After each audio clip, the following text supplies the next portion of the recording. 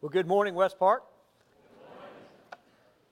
That's a good, hearty response. Thank you for that. If you would take your Bible and open to Luke chapter 17. Luke chapter 17. I don't know about you, but I have really enjoyed this journey through the book of Luke. It's been such a blessing to me, and think about our King Jesus. And we're going to talk more about him today. Luke chapter 17. I'd like to begin by just reading. We're going to read the first 10 verses. If you would, if you're able, would you stand with me as we read to show honor to God's word? And he said to his disciples, "Temptations to sin are sure to come, but woe to the one through whom they come. It would be better for him if a millstone were hung around his neck and he were cast into the sea, than that he should cause one of these little ones to sin. Pay attention to yourselves. If your brother sins, rebuke him. If he repents, forgive him. If he sins against you 7 times in the day and turns to you 7 times saying, 'I repent,' you must forgive him." The apostles said to the Lord, "Increase our faith." And the Lord said, "If you had faith like a grain of mustard seed, you could say to this mulberry tree, 'Be uprooted and planted in the sea,' and it would obey you. Will any of you who has a servant plowing or keeping sheep say to him when he has come in from the field, 'Come at once and recline at table'? Will he not rather say to him, 'Prepare supper for me and dress properly and serve me while I eat and drink, and afterward you will eat and drink'? Does he thank the servant because he did what was commanded? You also, when you have done all that you were commanded, say, 'We are unworthy servants. We have only done what was our duty.'" Let's pray.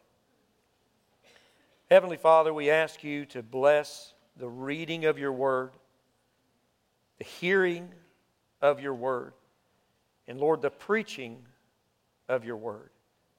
Father, I pray that you would give us receptive hearts, that you would speak to us by your Spirit in words not only that I say, but as your Spirit takes your word and applies it to each individual heart. Lord, I pray that you would be glorified in this place. I pray that we would be drawn closer to you, that our hearts would be lifted up in worship of our King, King Jesus. For it's in his name, Father, that we pray. Amen. You can be seated. Thank you. So the title of the message this morning is a question. Are you a servant of the King? You know, a couple weeks ago there was a video announcement that was played with me in it.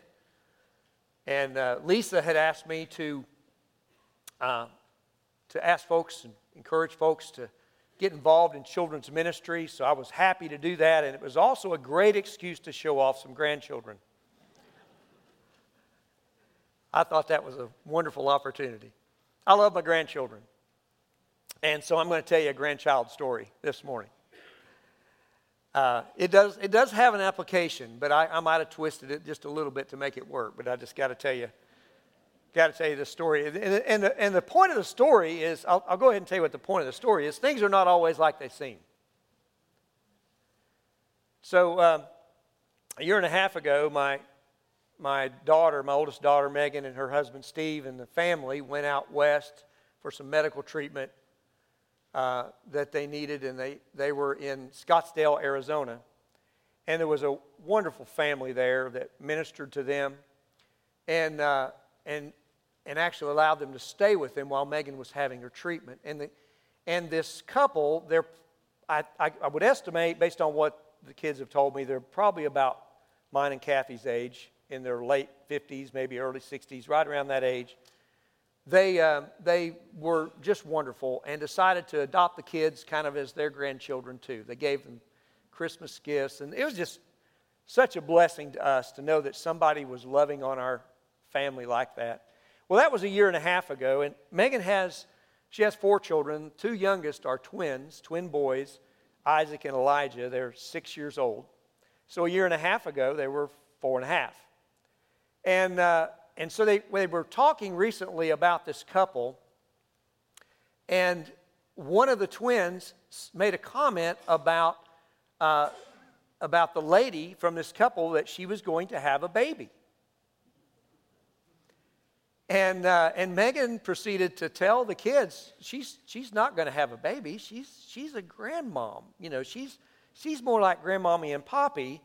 You know, she's not going to have a baby. And he said, but she has black hair.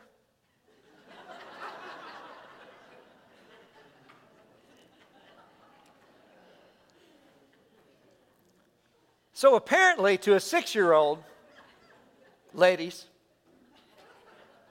if you are still dyeing your hair, you're able to have babies.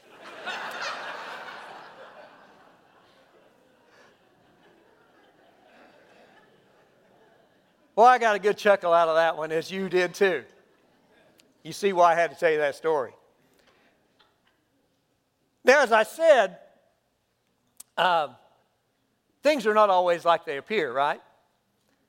And the reason they're not always like they appear is because sometimes we don't have all the information.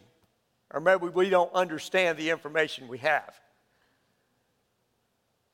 And so I want to ask a question this morning, and that question again is, are you a servant of the King? Are you a servant of the King?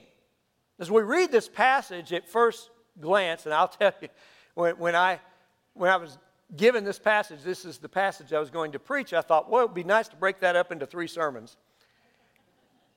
Because it almost seems like they don't have anything to do with each other, but they really do.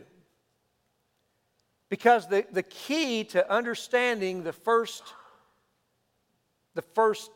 6 verses is really the last 3. Because Jesus is talking about being his servant. And so as we work our way through this, I'm going to ask you not only the initial question, are you a servant of the King, but I'm going to ask you some other questions that'll serve as my outline, okay? So the first question as a servant of the King is, do you have a proper view of sin? Do you have a proper view of sin? As we were worshiping in song earlier, and I hope you don't view that as the only part that's worship. This is worship as well. You're worshiping the Lord in the Word now. We were worshiping the Lord in song earlier, singing about the Word. And so as we were worshiping in song earlier and we were thinking about all that Jesus has done for us, I don't know about you, but that just overwhelms me when I begin to really think about one of the lines of one of the songs talked about how he tore that veil. When he tore that veil, he was opening the way for you and I. You and I, Gentiles, sinners, to have access to the Holy One. Do we have a proper view of sin? I think it's certainly not something we can blame on an understanding of the grace of God from the Word of God, but it's human nature that we tend to vacillate from one extreme to the other sometimes.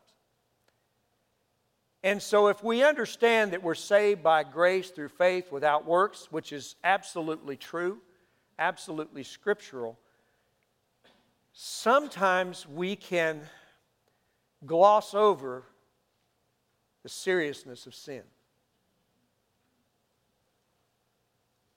if we're raised in a Christian home and we really never rebelled much and we have always been a good girl or a good boy, sometimes we can miss really the wickedness and depravity of our own hearts. Sin is serious. Sin is an offense against a holy, sinless God. Sin is so serious that Jesus deals with it pretty seriously in these first 4 verses. First of all, he wants us to realize the serious nature of sin. We're to be careful not to cause others to sin, because he says in verse 1, temptations to sin are sure to come, but woe to the one through whom they come. It would be better for him if a millstone were hung around his neck and he were cast into the sea than that he should cause one of these little ones to sin. That's pretty serious talk. If you could think about this, I mean, you and I, we've read this. If you've been a Christian for a while, you've read this, you've heard this over and over. It can kind of lose its impact if we're not careful. But a millstone would have been used to grind grain. It would have been extremely heavy. And if that had been put around your neck and you were thrown into the sea, you would sink to the bottom. You would be trying to gasp for air in the water and unable to breathe, and you would be terrified. If you've ever had a time where you couldn't catch your breath, you know that is a terrifying experience. Imagine that you were connected to this stone and you were being dragged underwater and you were not strong enough to get it off of you. You couldn't escape it, and you knew that if there was no way to escape, you were going to drown, and you were trying to hold your breath and thinking about, if I could just get up to the top of the water, and you're being dragged down to the bottom. That's horrible. Jesus said it would be better for you to have that happen to you than that you would cause someone else to sin. We are to be careful not to cause others to sin. How could we cause someone else to sin? How could we do that? Well, by our sin. We can set the example for others, a good example or a bad example. First, we think of our children, because he says little ones. By the way, this is not the word that's specifically talking about little children. He's just talking about people who you might have an effect on. And the little one could apply to the person sitting next to you. It doesn't have to be a little child. It can be a little child, but it could be anyone. One of his little ones. We're all his little ones. And he said it would be better that a millstone was tied around our neck or placed around our neck and dragged down into the bottom of the sea than we would cause someone else to sin. When you sin or when I sin, it's always an act of selfishness. It's about us. But when we begin to think about how our sin affects those around us, that should have an impact. And think about the fact that we are accountable. We are accountable for causing others to sin. So we need to take seriously our own sin. We need to be sure also to address sin when it happens. Verse 3 says, pay attention to yourselves. If your brother sins, rebuke him. And if he repents, forgive him. If your brother sins, rebuke him. Why is that important? Well, because we're here for one another. We want to not only avoid causing someone else to sin, but we want to help one another not to sin. So when one of us sins, our brother needs to confront us. If we are blinded to the sin that we're committing, someone needs to confront us. I don't want anybody in my business like that.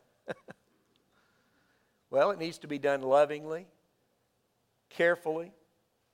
It needs to be done humbly, considering yourself, lest you also be tempted. Paul talked about in the book of Galatians. But sin must be confronted. Why? Because sin is serious. Sin is serious. And then we are to work to repair damage in relationships that sin causes. Because if we rebuke our brother, he says in verse 4, if he sins against you 7 times in the day and turns to you 7 times saying, I repent, you must forgive him. See, the whole point of confronting the sin is reconciliation. It's not judging someone. It's not putting someone else down. But the whole point of sin being confronted is reconciliation. Sin separates. Forgiveness reconciles. And so instead of when someone sins against you, you grow bitter. And there may be some of you here today that someone has sinned against you and you're bitter about it and you haven't done anything about it. You need to repent because what you are doing right now is sin. You must rebuke him, do it in love,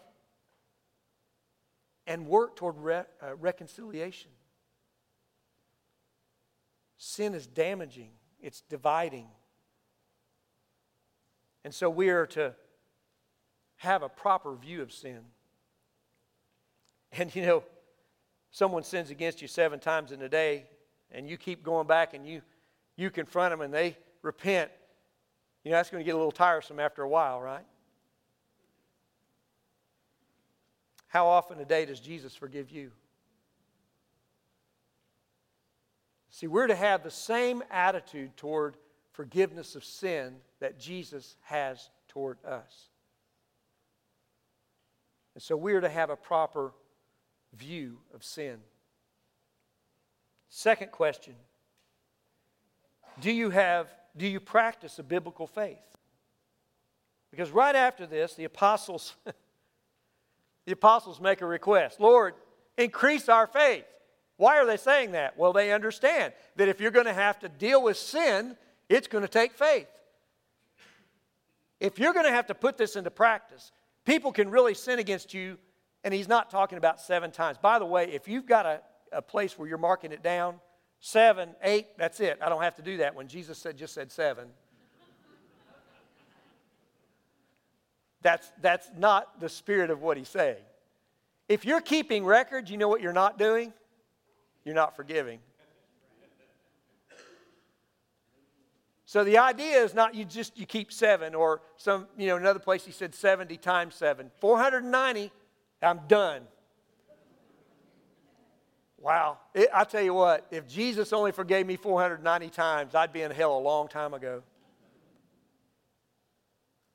No, the forgiveness is to be complete. The forgiveness is to be continual. But sin has to be dealt with. And so in order to do this, it takes faith. And they said, increase our faith. And Jesus' answer seems a little weird. He doesn't say, okay, I grant you greater faith. What does he say? If you had faith, like a grain of mustard seed, you could say to this mulberry tree, be uprooted and planted in the sea, and it would obey you. If you had faith as a grain of mustard seed. I've heard a lot of sermons on this mustard seed thing. Have you?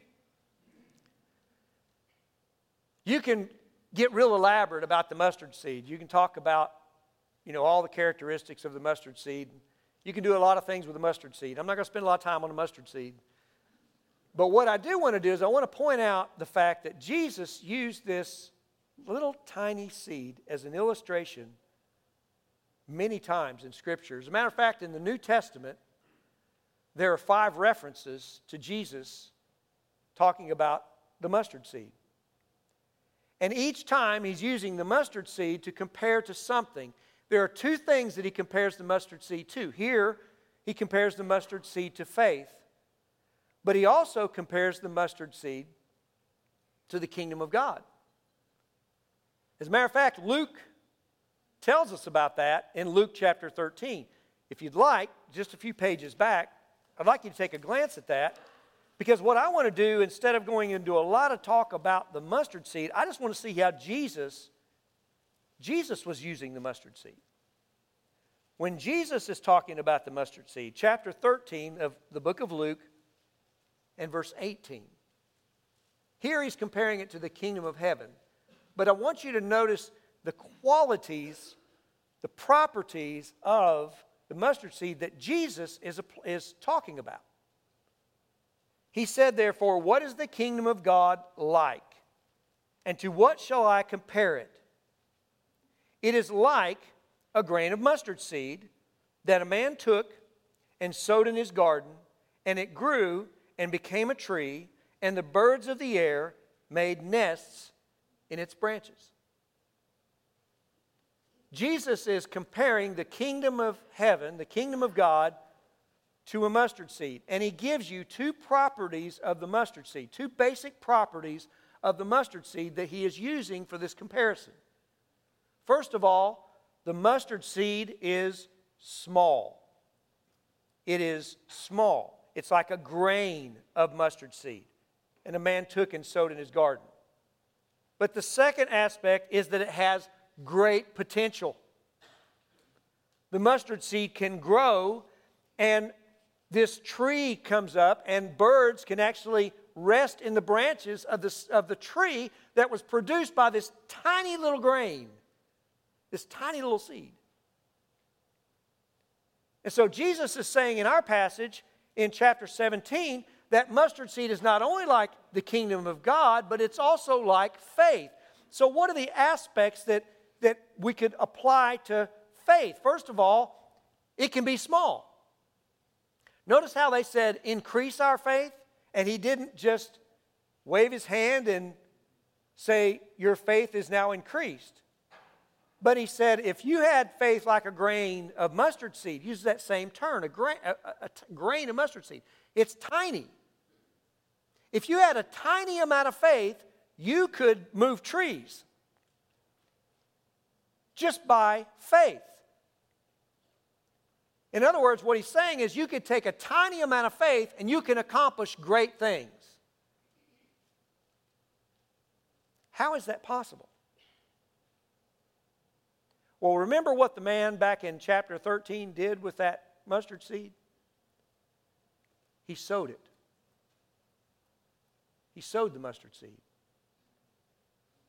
In other words, he exercised, he planted the mustard seed. See, we have to plant our faith. We have to exercise our faith. Don't wait to act in faith until you have more faith. This means yes. You get this? This means yes. This means no. You understand where we're going? Don't wait until you have more faith before you use your faith. Use the faith you have. Act on the faith you have. Remember what James said? James said, faith without works is what? Dead. We are saved by faith without works. But the faith that saves us works. If your faith does not work, your faith is dead. You may assent to a creed, but if you do not act on that, you don't really have faith. So when they are concerned about dealing with sin and they said, give us more faith because we can't do this, he's saying, act on the faith you have. And you can do great things. You can do great things. And then, Sorry, my notes messed up. And then he says, or the next question is rather, do you live in humble dependence on your King? Do you live in humble dependence on your King? Look down in verse 7. And just think about this. Now, he's talking about the mustard seed thing, mustard seed faith. You can do great things with this mustard seed faith. And then he goes right into this parable. And here's the parable. Will any one of you who has a servant plowing or keeping sheep, say to him, when he has come in from the field, come at once and recline at table? Will he not rather say to him, prepare supper for me and dress properly and serve me while I eat and drink, and afterward you will eat and drink? Does he thank the servant because he did what was commanded? So the parable here is a parable of someone who has a servant. And I like the fact that this is not just a specific type of servant. You notice that he says, you have a servant that is plowing or keeping sheep. So it be any kind of servant. So someone who has a servant, when the servant comes in from the field, the implication is that the answer to this question is no. We would not invite this servant to sit right now beside us and recline at the table. Why? Because he's a servant. He's a servant. He has a job to do. And when he comes in from the field, whether he's plowing or whether he's taking care of the sheep, whatever the servant is doing, when he comes in from the field, he's still a servant. And he has responsibilities to take care of. And part of those responsibilities is he's to feed the master. He's to feed the master first. And so he says, you would rather say to him, you prepare the supper for me, then you dress for dinner, dress properly, and then you serve me. And then once you have done all of those things, you can sit down and eat. But you are a servant. The job of a servant is to take care of the bidding of the master. Now, in this story, we have two characters. We have the servant and we have the master.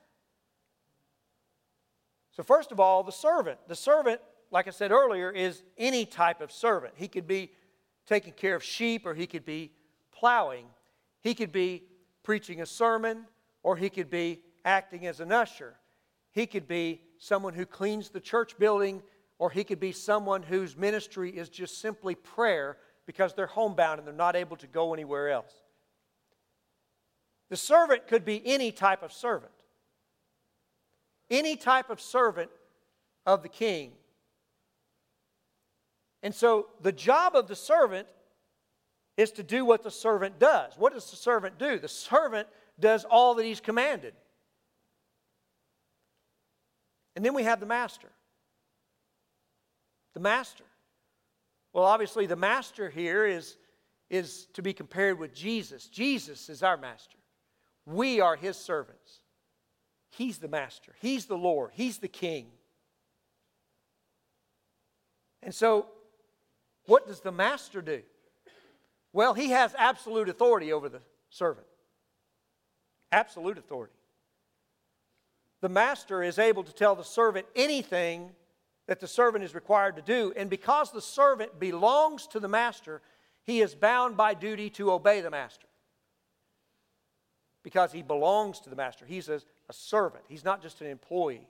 I don't know about you, but when I guess it's the way my mama taught me, I like to say thank you.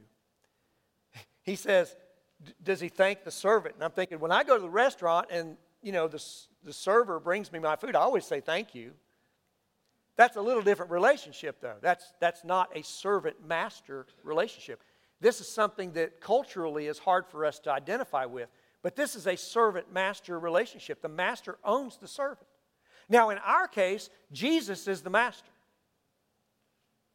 Jesus is the master. And He owns us really in two ways.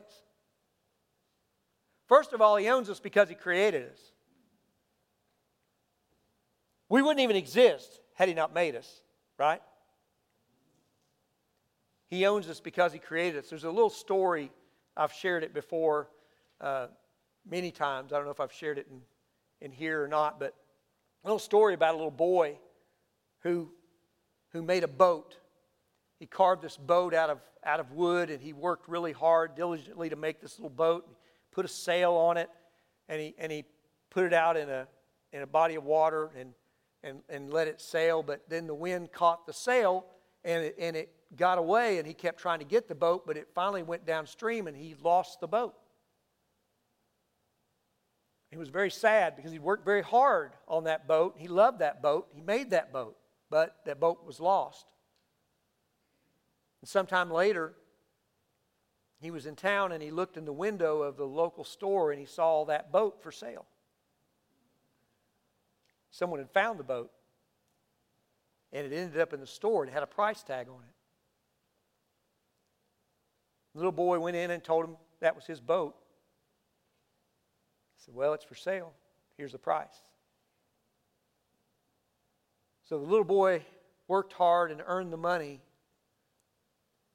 to buy back the boat. And when he bought back the boat, he was holding it in his hand and he said, now you're twice mine.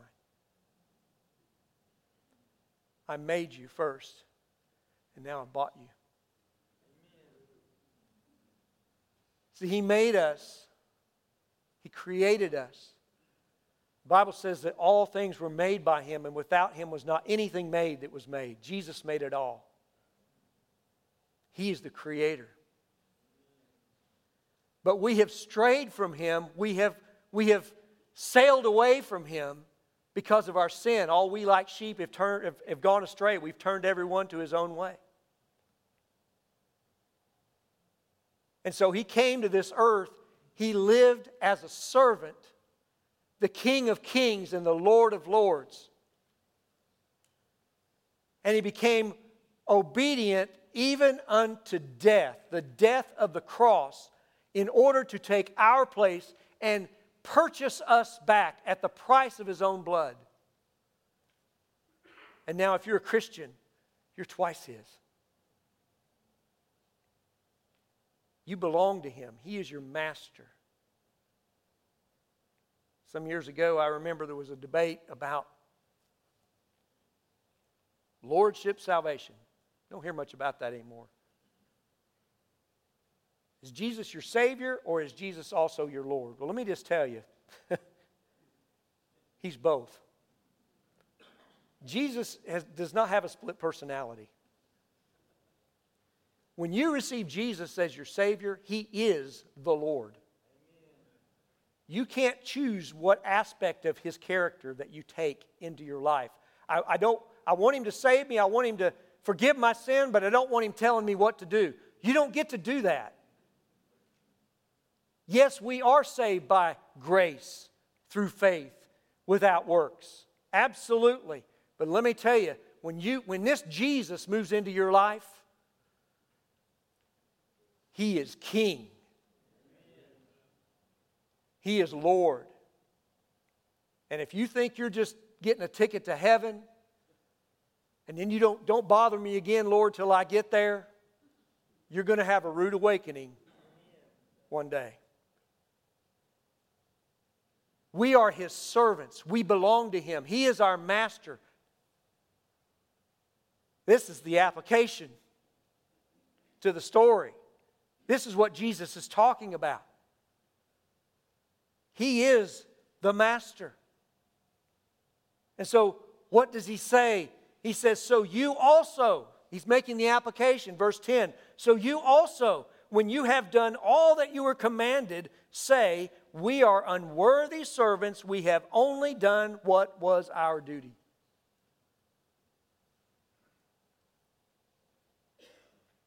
I was praying about this as I was studying this passage. I was thinking about that statement. We are unworthy servants. The King James used the word unprofitable. I have a business. I understand profit. I understand lack of profit. More than I understand profit. But what profit is you invest in something, whether it's work that you do or actually investing in a product or maybe a stock or something like that. You make an investment and you invest X amount of dollars, and then when you get a return back from the investment, anything over what you invested is profit. That's what they tell me at work, the way it's supposed to work. You and I do not bring profit to God. That seems kind of shocking. Like, well, that's not very nice to say. Am I not worth his time? Oh, that's a different thing. But here's the thing. We do not add anything back to God for his investment to us, in us. In other words, God did not save us to get something out of it. Do you follow? Jesus shed his blood. He gave everything that heaven had to give to purchase you for God. If you're a Christian this morning, you're only a Christian because Jesus gave everything he had for you. He loves you that much.